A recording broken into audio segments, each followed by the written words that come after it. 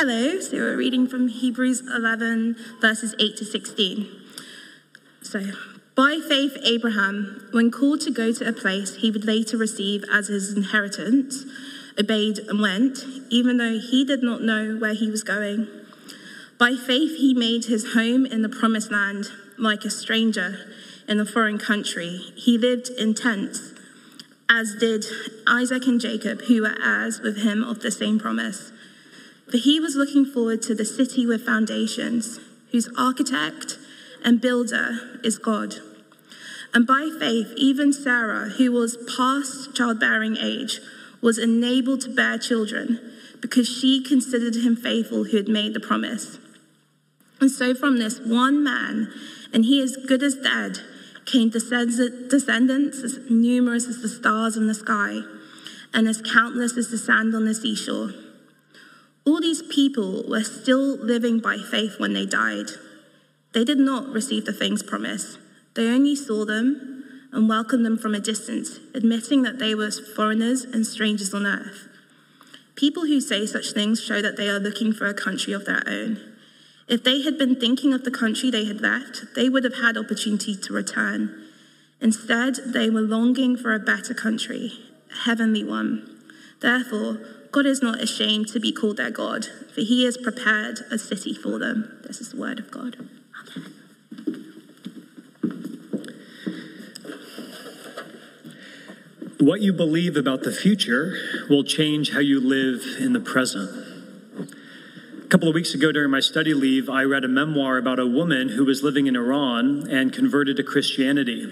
And at that time, converting to Christianity in that place was a capital crime.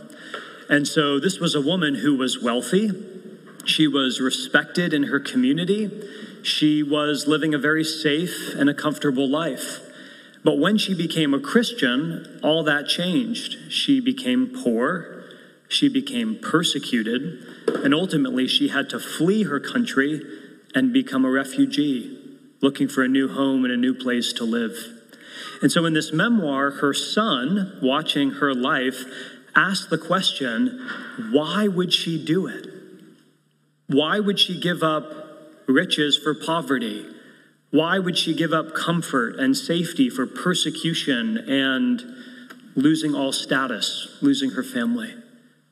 And he, watching his mom's life unfold, said because she believed Christianity was true. And more than that, and he writes this, she fixed her eyes on something beyond the rivers of blood, to a beautiful place on the other side.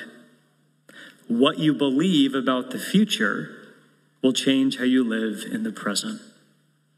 And that's what we're going to be talking about today. A Christian is someone whose beliefs about the future radically transform the way they live in the present, the way you can live in the present. A Christian is someone who believes the best is yet to be, and that hope buoys you no matter what kind of storms and troubles you face in life. And that's what Hebrews 11 is about. So let's look at this passage and let's see the following three things today. First, where faith looks. Second, what that kind of faith produces. And then last, how that kind of faith is possible. So where does faith look? What that kind of faith produces, and where that kind of faith comes from. So first, where does faith look? Now, the verses that Jasmine just read, Hebrews 11, it's all about a man called Abraham.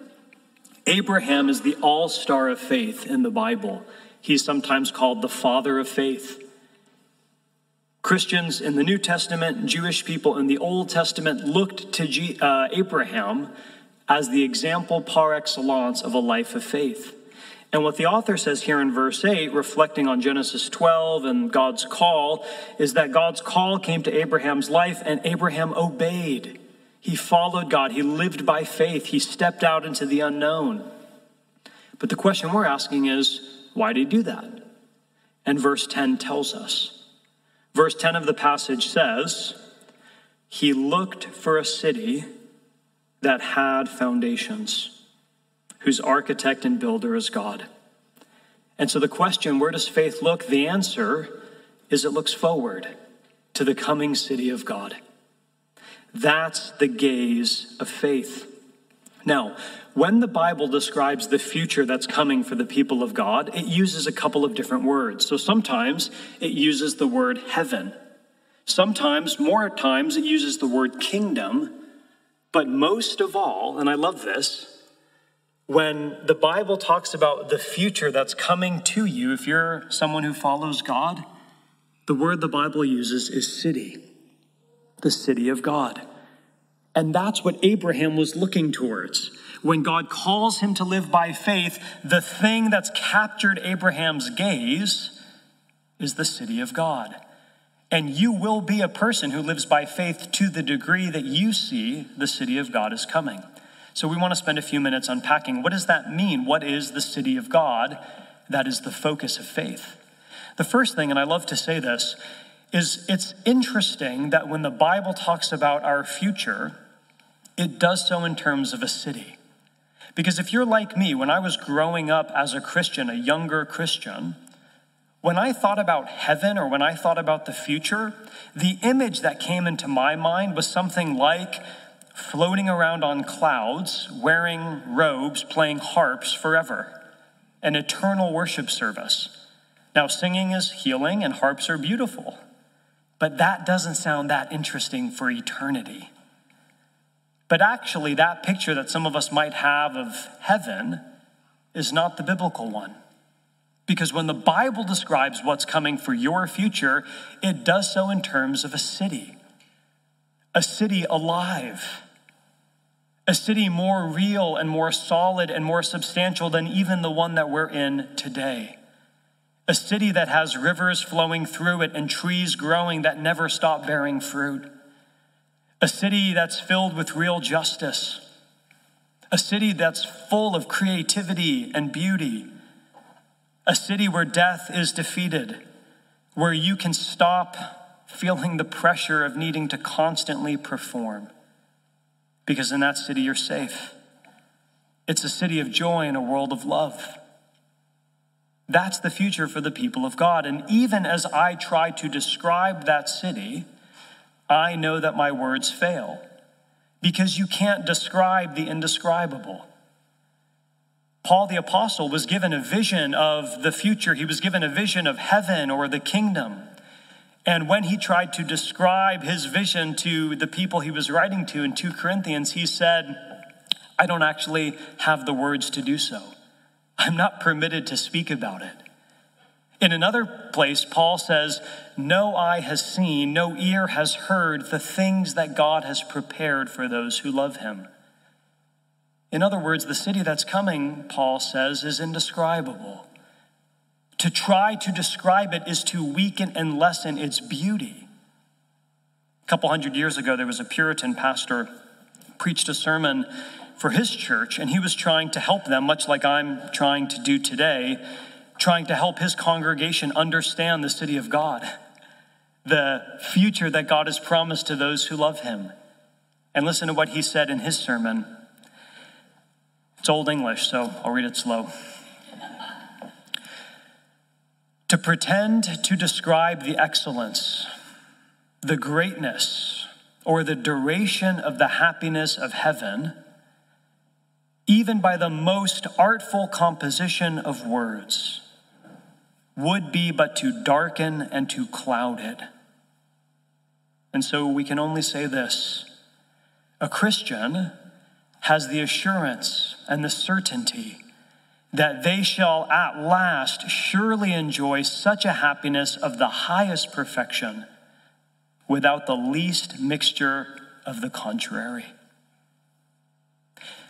Let me try to put it like this.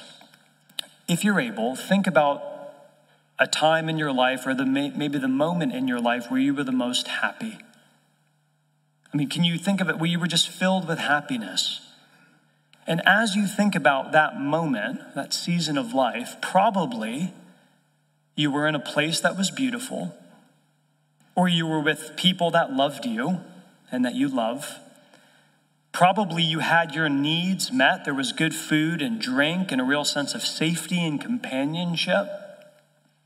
And you probably felt like you mattered, like your life was significant. Maybe you achieved something and you felt validated. Now, when those moments of pure happiness come into our lives, it lifts our hearts and we feel okay. But you know what the trouble is on this side of glory? Those moments fade because the dinner ends, the people leave, the accomplishment doesn't actually fully satisfy the heart. And so those moments of happiness are incredible, but we can't hold on to them. Do you know what the city of God is? Take that moment of happiness, multiply it by infinity, and have it go on forever. And that is what God is preparing for your future. Indescribable joy in his presence. And that's what Abraham was looking towards, the city of God. No eye has seen, no ear has heard the things that God is preparing for those who love him. That's what's coming, and that's where faith looks. But remember, this morning, what we're saying is that what we believe about the future impacts the way we live in the present. So, what does that kind of forward-looking faith produce? If you're a person this morning who says, okay, the city of God, beautiful and joy-giving beyond description, that's my future, that's where I'm headed, that's what's coming. The question then is, well, what does it mean for today? How does it change your life on February 5? 3 things this passage shows us. That kind of forward-looking faith fuels obedience, it focuses your eyes on God's promises, and it renews your relationship to this city. It fuels obedience, it focuses your eyes on God's promises, and it renews your relationship to this city. So come with me again, verse 8. We're going to go through those pretty quickly, but it's important. So verse 8, this kind of forward-looking faith, first, it fuels obedience. So let's read again, verse 8. By faith, Abraham, when he was called to go to a place where he would later receive as his inheritance, obeyed and went, even though he did not know where he was going. The author is reflecting on Abraham's story, that God comes to Abraham. Abraham was living a very comfortable, easy, happy life, and God comes to him and says, get out. You're leaving home, you're leaving family, and you're going to a place that I will show you. And the author says that Abraham obeyed even though he did not know where God was taking him. He steps out on a journey of faith. And can I just show you how different this is than the way most of us approach God and Christianity? Lots of us have a vision for our life. We know where we want to go. And we think God is going to be a really helpful accessory to help us get there. God, this is how my life's supposed to unfold. These are the people I want to be with, the places I want to get to. And God, you're very powerful, so you can help me get there. But the life of faith is different. The life of faith is one of surrender, in which God gets to say, follow me, even when you don't know where we're going, even when you don't understand where it's going to lead. And the reason Abraham was able to do that is because he knew at some profound level, what I'm really seeking is the city of God, which means I can follow God anywhere, because ultimately that's where he's taking me. And so let me just give you a couple of examples, some real life examples about what forward-looking faith produces in terms of obedience. Here's one. Our church, this church, the fact that we're gathered on Sunday today, is the result of someone stepping out in faith. I don't know how I'm going to say this, but Tim and Lindsay Chaddock are here today. They planted this church 6 years ago. Yeah, that's right. And what's amazing is that they, like Abraham at a very real level, were living in a place that was very comfortable. There's a glory town called Los Angeles.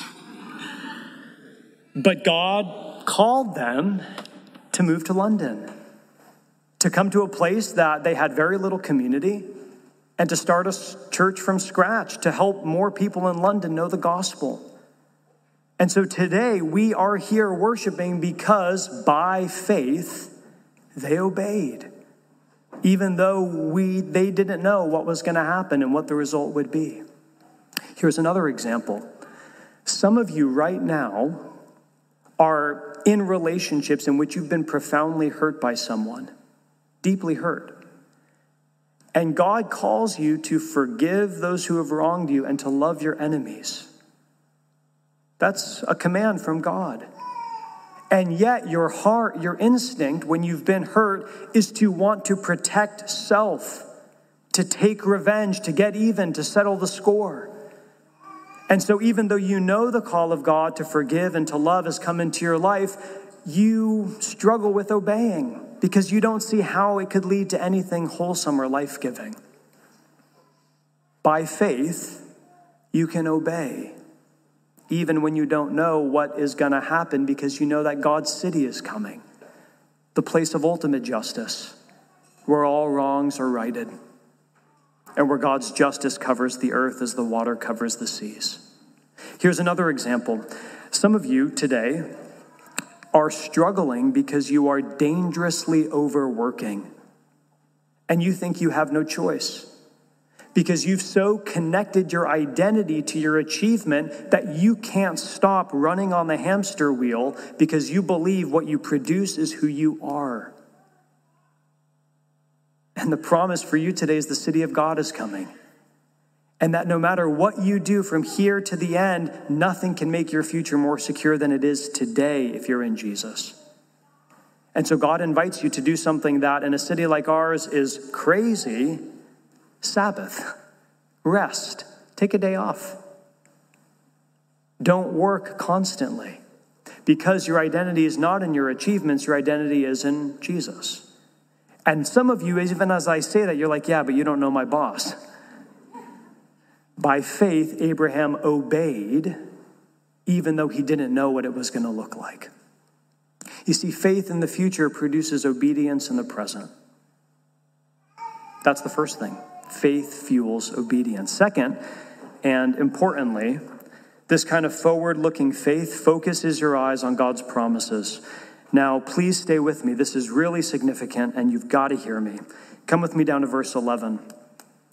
By faith, even Sarah, who was past childbearing age, was enabled to bear children because she considered him faithful who had made the promise. Now, I said it, I'm going to say it again. Stay with me. If we misunderstand this verse, it's going to cause a lot of pain. Because what it could sound like when you just read it for the first time is that Sarah had enough faith, and so she was able to conceive and have a baby. But we know, and as a church, we've begun talking about the fact that there are many in our community who, whether because of miscarriage or infertility, or even the uncertainty about whether or not they're ever going to be able to get married and have a family, they really struggle with wanting children. They really want children and aren't sure it's ever going to happen. And a way to misread this verse and to be filled with pain is to think, well, if we just had enough faith, we would. That's not what the verse is saying. What the verse is saying, and by the way, talking about miscarriage and infertility, we're doing that as a church in our next RCL family conversation. That's coming, and we're needing space as a community to be able to process that together. So that's coming. But what this verse is talking about, what this passage is saying, is that faith focuses your eyes on the promises of God. You see, God came to Abraham and Sarah with a very specific promise that despite the circumstances of their life, they were going to have a child, and that child was going to lead to the nation of Israel. And this was a specific promise at a specific moment in salvation history where God said to this couple, even though circumstantially it seems impossible, I'm inviting you to trust in my word, trust in my promise. And so this passage is not saying that if you have enough faith, you get anything you want. What it is saying is that no matter what your circumstances are, you can take to the bank the promises of God. And he's never going to break a promise. Charles Spurgeon put it this way: he, God, is a promise maker, and he was never a promise breaker. He is a promise-keeping God, and every one of his people shall prove it to be so. So that's what faith does. Faith doesn't think, well, I can get whatever I want if I have enough faith, but it says God's going to keep his promises even when I don't get everything I want, because he's never broken a promise. Now, that begs the question, well, what are God's promises? I mean, what are the things that we can trust in and depend on and take to the bank? And I don't have time to tell you all of them. We would be here for days if I were to survey the Bible and recount to you all the promises of God. But let me just give you a couple this morning that sustain my heart no matter what I face. A couple of promises that you can live your whole life depending on. Jesus said, I will be with you forever. You're never actually alone. We know another promise that we are forgiven, which can sound abstract, but you know what that means? It's a promise that you are not the sum total of your biggest failures and regrets. That's not how God sees you. Another promise, God says, I will give you peace that protects your heart when nothing else makes sense. When everything in your life feels like it's falling apart, God promises to give you a peace that doesn't depend on your ability to process or make sense of your circumstances. He promises a joy that is stronger than sorrow. He promises that he will work all things together for good if you're one of his children. Not that all things that happen are good, but that all things will be worked together for good. And that even death, the greatest enemy, has been defeated. Your future is safe. See, what faith does is it goes out into the world, and whatever circumstances you face, it looks to those promises and many others in the Bible, and it grabs hold of them. And it says, despite appearances and circumstances, I know that God is going to keep his word. That's what Abraham and Sarah believed, and that's what faith looks to. Third thing that faith does, this kind of forward-looking faith, fuels obedience, it focuses our eyes on God's promises, and third, it renews our relationship to this city. We've already said, verse 10, Abraham is looking forward to the city of God. Come with me to verse 16. The passage says that the people of faith, not just Abraham, but many people of faith, were longing for a better country, a heavenly one. And therefore, God is not ashamed to be called their God because he's prepared for them a city. And so here's the question, as these people of faith look to the coming city of God, my question for us this morning is, well, we live in London. What's the relationship of the coming city of God to this city today? Because sometimes Christians get criticized. Maybe you've heard this criticism. The criticism goes something like this. Oh, Christians, they're so heavenly minded, they're no earthly good. They're so focused on the future, they don't have much to do in the present. And let me show you how bonkers that is, according to the Bible. What Abraham is teaching us is that until you're heavenly minded, you won't actually be much earthly good. Until you know the city of God is your future, you're not going to be able to enjoy London properly. And do you know how I know that? Look again carefully at verse 9. In verse 9, the passage says, by faith, Abraham made his home in the promised land. Like a stranger in a foreign country, he lived in tents, as did Isaac and Jacob. See in your mind this contrasting image. Abraham's living by faith, the city of God is coming, but his present life, he's living in a tent. That image is meant to stand in contradiction to the city. A tent is flimsy, it's impermanent, it's very shakeable. A city is permanent, it's stable, it's not going anywhere. And so Abraham's life on earth feels like living in a tent because his eyes are fixed on the coming city of God. Some of you, I've said this before, so pardon me if you've heard it. I'm not much of an outdoorsman. I don't really like camping. But the few times that I've gone camping, I've managed to have a decent time. Do you know why? Because I keep telling myself, this is only temporary. This is going to end. I'm going to be able to go home soon.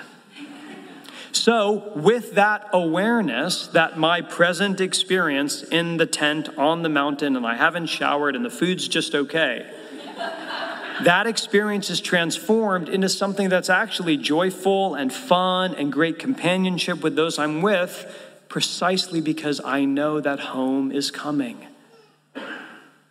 And that frees me to enjoy it in the present. But if I expect the tent and my sleeping bag and the food that isn't very good, but it tastes good because we carried it up the mountain, to satisfy my soul the way home is meant to do, I'm going to be sorely disappointed. And I'm not going to be able to enjoy that camping trip, and I'm not going to have a good time with the people I'm with. I'm going to be irritable and discontent and no fun. Only when I recognize the impermanence of that situation can I fully enjoy it. And what Hebrews 11 is saying is that your whole life in a very real way is like living in a tent. And you're going to be able to start really enjoying it when you remember that the city of God is coming. You know what that means practically? Some of you moved to London because you thought, this is the place where I'm going to find myself. This is the place where I'm going to get the right job, and I'm going to meet the right people, and I'm going to have all the right opportunities. And you came to London, and you know what you found? It is a great city. And there are a lot of good jobs here, and there's a lot of really good people and great food, and it's also noisy and expensive, and it takes 45 minutes to get everywhere. It's a great city, and it's a hard city. And the only way that we're going to be a church, a people who are free to love and serve London, is to the degree that we realize that actually what we're really craving is the city of God. God's city. And once you set your gaze on that city, then you're free to not need London to save you, but instead for you to be a person who loves and serves London. Faith in the city of God renews our relationship to this city and makes us a people who can enjoy its beauty, see its imperfections, and love and serve this place because it's the place that God has put us. We need faith in the city of God to rightly enjoy London. So the question then finally, as we close our sermon and come to our time of response is, well, how do you know that God's city is coming? How do you get this kind of faith that transforms your obedience and fixes your eyes on God's promise? Where does this kind of faith come from? And the answer is down in verse 16, a very interesting verse. The end of verse 16 says this, therefore, God is not ashamed to be called their God, for he has prepared a city for them. That's a very interesting phrase, and it actually doesn't come up that much in the Bible. The author is saying God is not ashamed of you. And in fact, not only is he not ashamed, but he's given you a gift, a city. You've never been given a gift like that. And the question is, well, why is God not ashamed of you? Maybe I can put it this way. Why is God not ashamed of me? Because when I look at my life, when I look at my own heart, I do feel shame. Because I know that I do many things that don't honor God or love and serve other people. And more than that, I know that even on my best days, when I do things really well, there's still mixtures of selfishness and sin in my heart. Most days I get things badly wrong, and on all days I get something wrong.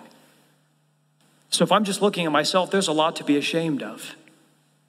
Why is it that when God looks at me or when God looks at you, he's not ashamed?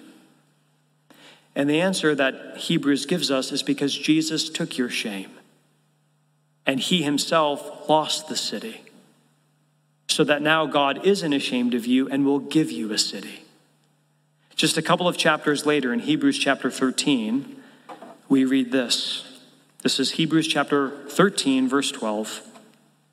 And so Jesus suffered outside the city gate to make the people holy through his own blood. So let us then go to him outside the city, bearing the disgrace that he bore. Because here we don't have an enduring city, but we're looking for the city that's to come. Do you hear that? Remember, who built the city of God? God, Jesus. And yet the text tells us that when Jesus lived on earth and was in his home city, Jerusalem, he was taken outside of the city, literally like an exile. And he was brought outside of his city. He lost the city. And in shame and in scandal, he was crucified, he was killed. He looked like a common criminal, a thief, and bore shame. And the Bible tells us that on that cross, Jesus was dying like a substitute. He was dying for, in place of, his people. So on the cross, outside of the city, the shame that Jesus carried was yours and mine. So that when God looked at Jesus on the cross, all of your shame and sin and brokenness and ugliness was poured out on Jesus. So that on this day, God can say, I'm not ashamed of you, because you're covered in the perfection of my Son. And more than that, Jesus lost the city so that God can say to you, I'm preparing for you a city of life and joy where death is defeated and tears are wiped away and everything sad comes untrue. You see, on the cross, Jesus died as our substitute. So your future is a feast because on the cross, Jesus said, I thirst. Your future is light because on the cross, darkness descended on Jesus. Your future is a city because Jesus was taken out of the city and killed for you. So how does faith respond? Where does this faith come from? It looks to Jesus. And it sees him dying in your place, defeating death, and promising you a city. That's where faith is looking today. And that kind of faith will transform your life. It'll transform our city. So let's pray and ask God to increase our faith right now. Our God, thank you for this opportunity we've had to spend some time looking at Hebrews 11 and the nature of faith, the nature of forward-looking faith that clings to your promises, that looks to your city. So right now, today, we pray that this truth would break into our souls, break into our hearts. We pray for powerful and tangible experiences of your promises right now this morning, because we need it. Some of us have been wavering in obedience, afraid to step out, afraid to listen to you. Others are needing hope in the hope of your promises. And still others are struggling with life in this city because of how hard it is or how disappointing it can be. Lord, lift our eyes, give us faith, increase our faith to see Jesus crucified for us, to see all your promises coming towards us. We pray for this now by the power of your Spirit in the name of Jesus. Amen.